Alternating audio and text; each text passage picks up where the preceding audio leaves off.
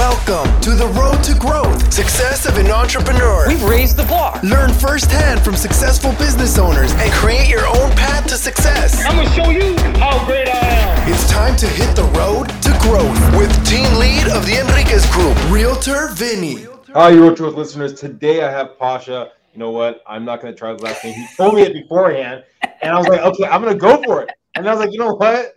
I am probably going to butcher it, and so I'm not going to go. So just say Pasha. Pasha is simple. Easy. I actually love it. I saw you're about to get into it, and you just deadlined it real quick. I was like, oh my gosh, man, I really feel like I'm going to butcher it. Sometimes I don't do it, but I was like, you know what? Pasha just sounds so eloquent. So we'll go with Pasha. Thanks, Penny. Appreciate that. Co-founder and managing principal for Evoke Capital. Thank you, Pasha, for being here today. I appreciate it, man. I'm excited to riff with you and get into the nitty gritty. Yeah, so let's talk about it. Evoke Capital. I mean, what's your guys' mission? I mean, what's the synopsis of Evoke Capital? Yeah, man, I'm glad you asked. It kind of started because just me and my partner were buying apartment complexes ourselves, and it kind of just led into what we want to be doing and kind of the yields we're chasing. And then right now it's grown, or it's obviously grown, and now we want to be the go-to for secondary and tertiary markets for mobile home parks, and just be the niche operators for those parks that most people kind of just stay away from, like institutional players stay away from, but most mom and pop buyers, and we stay above kind of their price range. So we're kind of carving out this little slice of this pie in the Midwest for us, which has been yielding some really good results. It's so funny. I mean, I'm based out of Southern California, and people have this, I think, a negative connotation toward mobile home parks. But I mean, the value's there. I mean, especially if you're, on a smaller scale, an investor renovating and reselling. I mean, lower margins, lower barrier entry, so it's easy to get your foot in the door. I mean, I totally agree with you. Sorry, you said? Yeah, I was going to say, I mean, that's something I've always taken along with my career and whatever avenue I was in, is I always go where there's less competition and where there's higher yields. And so I love that there's a stigma on it, because once you get in there, you realize the stigma it comes from movies that you watch, and you watch the worst movies, right, about it. And when you do it, you just realize they're all blue collar citizens. I mean, obviously you have some bad riffraff, that is something. So the operations up front is a little bit more tedious. But once you turn it around and you stabilize it and you get good tenants in there, man, it's awesome. It's just cash machine, in my opinion. So, I mean, and I don't know if you're able to talk it, or we have to get it. We don't get necessarily specifics, but if you can, it'd be fantastic. I mean, if 50,000, I mean, what's someone's return usually looking like, and how long of a hold time? Yeah. So in all of our syndication deals, if you invest 50,000, our IRRs are always on average 20 to 23%, which is higher than you're getting anywhere else in apartment complexes. But again, we're dealing with less competition, less sophisticated mom and pop sellers. We pride ourselves on operations and being expert in operations, and we're already cash flowing out the gate. So we're not reinventing the wheel. And we give an 8 prefs, and we're usually matching that almost every single time right out the gate, year one. And so the way we model it out is we're not just trying to get in there, raise the equity. Actually, let me make that up. We're not trying to just flip it really quickly and sell it. We are trying to go in there, get the equity up as fast as possible. We're going to refi. We always pro forma for year 5.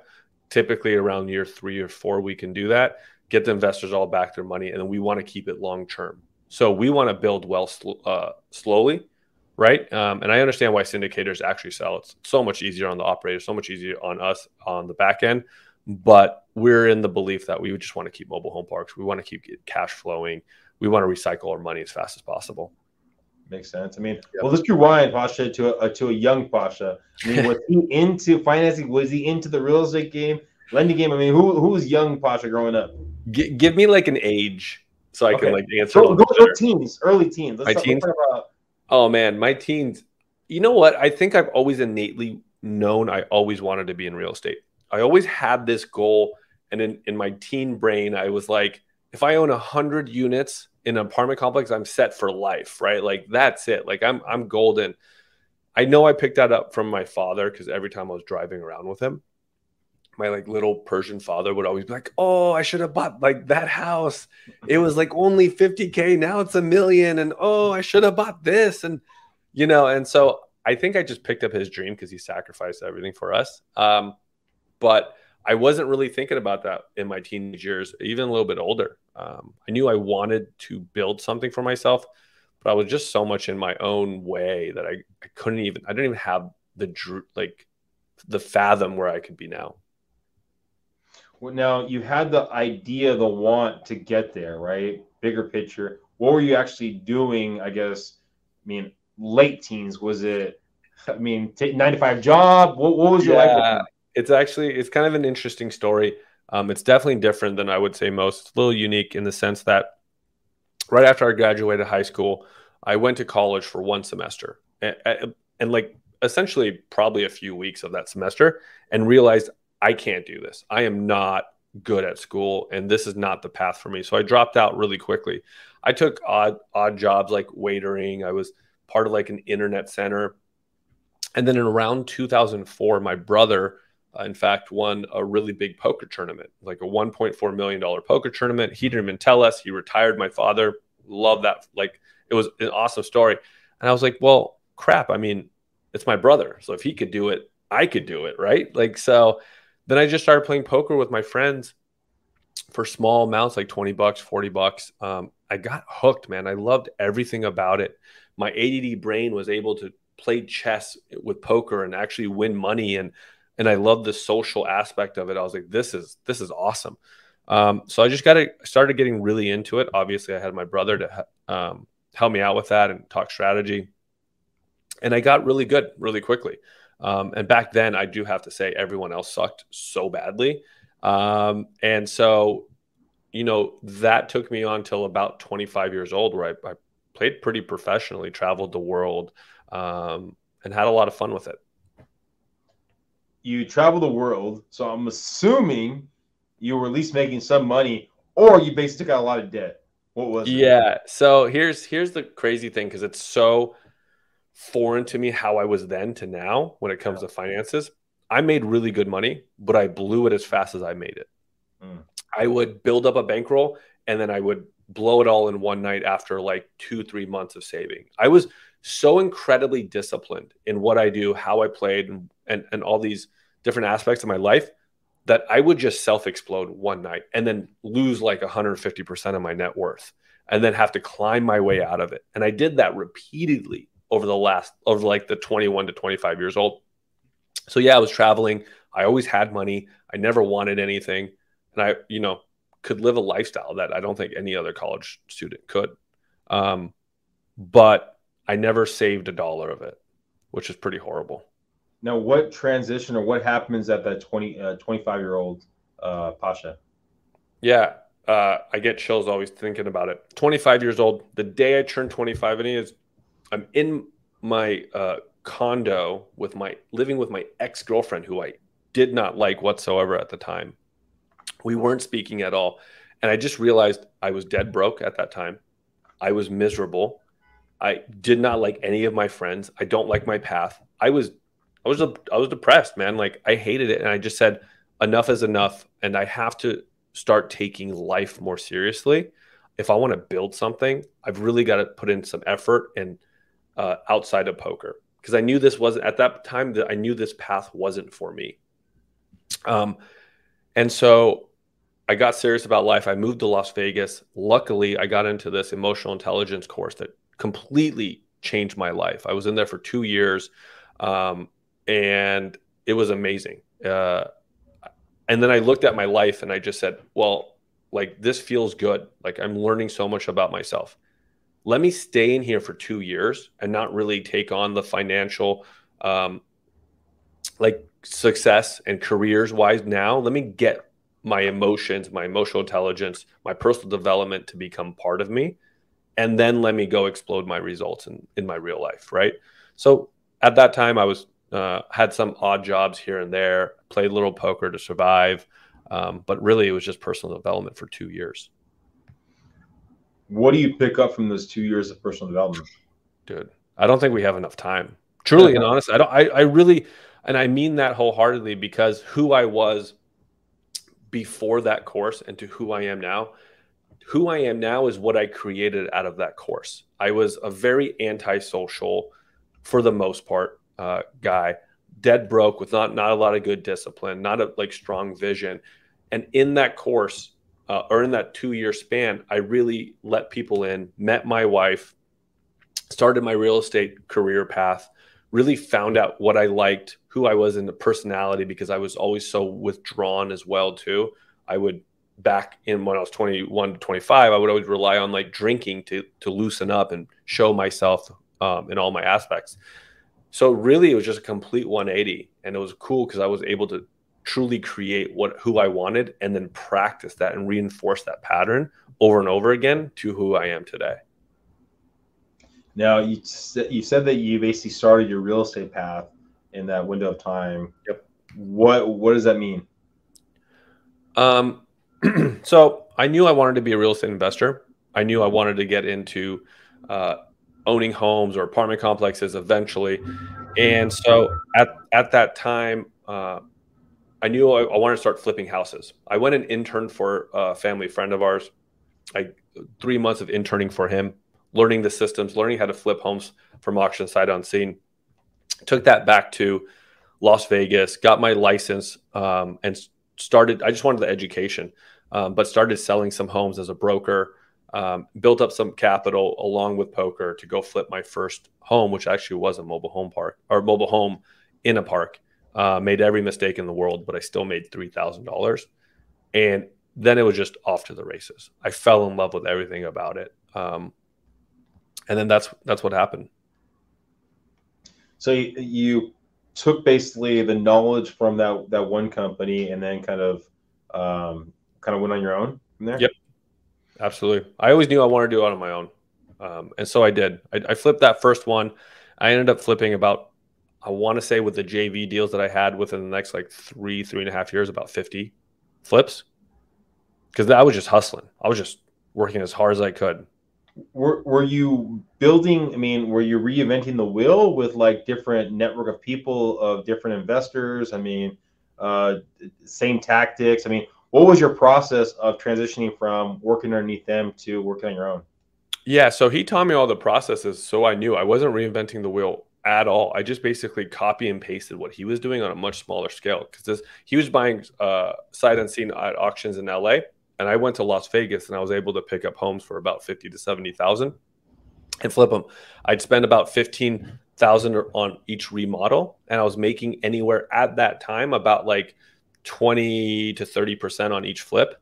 But then the margin started getting tighter and tighter, and then the laws in Vegas started changing before I moved to Los Angeles and started developing. Where were you finding? I think this for probably a lot of people getting, and I know we're going to talk more about the capital, Evoke Sure. capital later on. But I think for a lot of people that are looking to get into the investor game, right? It's finding the right people, because you get the right contractor, you're screwed. You get the wrong hard money person, you're screwed. If you get the wrong deal, you don't do the numbers right, you're screwed. So how were you making sure you had the right people surrounding you when you're going forward with these deals? I think you said something really, really prevalent here, is that if you ever expand your number, I was super conservative on all my numbers. I would wait months if I had to in the beginning when I started trying to buy homes. I was just more conservative. I'll find the deal. And as I got more experience, I got more comfortable with loosening up my numbers, because I know actually what would cost, what would not. And there's no good formula, man. Contractors are hard because they're good for the first 2 deals, and then they start to charge on some deals. But it was a constant flow. You just meet people when you're in the thing. You put up Craigslist ads. You try to find contractors. You go to seminars. You go to meetings. You always try to find your crew and your essentially the same staff that you go to all the time. But it's not easy unless you have your own crew running. And then now you're getting success off it. Things are progressing. When did the idea of Evoke Capital, or an idea of helping other people be a part of this by them investing funds into future projects? Yeah, that's a good question, because after I started flipping homes in Vegas, I moved to Los Angeles and started developing. Again, that I flipped my first home, and I realized I'm such a small fish in a big pond here, but there's not a lot of people developing in this one area in Highland Park and Mount Washington, which blew up in the last 6 years. So I went with there's less competition and a harder headache, and I solved those, and I did very well for myself. And I always essentially was a lone wolf in everything that I've done. But it really kind of came down to the fact that in mobile home park space, there's this niche here that we have, and a time period about 3 to 5 years, I believe, that people are starting to really attack mobile home parks more, right? And so once I bought my first few and I realized these are bigger cash cows than my apartment complexes, and I bought my apartment complex out of steel, I thought, and not a lot of people know about mobile home parks, I just said I got to attack this as hard as possible. And because of that, I've already built out a team. I have a lead generation pipeline, and I said I don't want to turn off that. I want to keep attacking these, and I'd rather have something better than nothing. And then that's how it's grown, really. So you're kind of expanding. Your positivity, things are growing. I mean, were you at the beginning stages of it? Were you allowing other people to invest in this, or was this something that you still? Because I mean, you probably had basically hard money people or the set people coming through. I mean, when did the idea of allowing those people to, or I guess friends and family, to invest with you? Yeah, it only really kind of came after I bought a few parks, and I found a really good deal, and I just said, I'm out of money. I have some other development deals that are selling off, but I just don't want to wait. And so then that was when the idea of friends and family came into the fold. And I was very nervous about it at first because I'm so particular about other people's money, and I get so careful. But once I did it, I started to realize how great it is, because now I have my friends and family actually thanking me for it when they're getting their distributions. Like, this is really cool. And then the dual effect of it was like, wow, I'm a really good steward for their money. And so like when I took my friends and family's money, I was like, oh, I could ruin a lot of friendships here, a lot of, family bonds here, but it ended up working out for the best. And, I trust myself. I know my numbers. And so, and it's been wonderful, actually. So we've now syndicated 4 deals, and we're about to launch a fund pretty soon, actually. Well, I mean, now I'm guessing it seems like, at least with Evoke Capital, that you opened it up farther than your sphere, in the past. Yep. So is there a difference from working with people you have kind of a track record with, or at least a kind of a connection with, compared to random Joe Blow that's looking to invest in this opportunity? Yeah, there's a huge difference, right? Because my friends and family, they've been wanting to invest with me for years. And so they essentially said, sure, no problem. How much? Where should I wire it? Essentially, I was like, no. Let me back up. Let me show you what you're buying. I had to back it up. So that was a really cool piece of feedback. And with anybody that's new, I really just I like to enjoy teaching them about mobile home parks, because any pitch deck I do, I go and I explain why I love it, what was my journey here. But I mean, you have all different kinds of investors, right? And so all different kinds of questions, and all different kinds of concerns, and different aspects to come by. It has been really fun identifying patterns of investors, and what kind of categories investors are in, and what kind of questions they're going to ask, what they're going to want to know.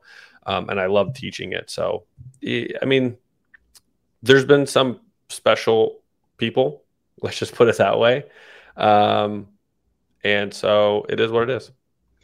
What are those, I guess, generalities, those characteristics, if you had to define a couple of those different investors like you're talking about, what kind of categories would you put the different ones in, and how would you describe those people?